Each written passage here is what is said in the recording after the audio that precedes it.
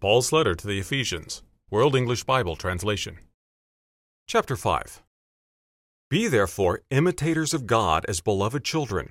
Walk in love even as Christ also loved us and gave himself up for us, an offering and a sacrifice to God for a sweet-smelling fragrance. But sexual immorality and all uncleanness or covetousness, let it not even be mentioned among you as becomes saints, nor filthiness, nor foolish talking, nor jesting, which are not appropriate, but rather giving of thanks. Know this for sure, that no sexually immoral person, nor unclean person, nor covetous man who is an idolater, has any inheritance in the kingdom of Christ and God. Let no one deceive you with empty words, for because of these things the wrath of God comes on the children of disobedience. Therefore don't be partakers with them, for you were once darkness, but are now light in the Lord. Walk as children of light, for the fruit of the Spirit is in all goodness, righteousness, and truth, proving what is well-pleasing to the Lord.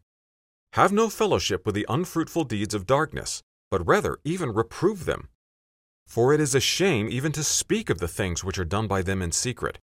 But all things, when they are reproved, are revealed by the light, for everything that reveals is light. Therefore he says, Awake, you who sleep, and arise from the dead, and Christ will shine on you. Therefore watch carefully how you walk, not as unwise, but as wise, redeeming the time because the days are evil. Therefore don't be foolish, but understand what the will of the Lord is.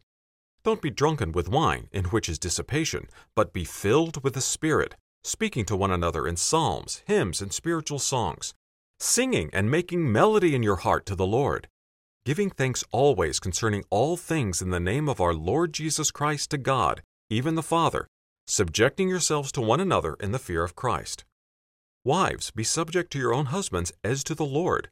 For the husband is the head of the wife, as Christ also is the head of the assembly, being himself the Savior of the body.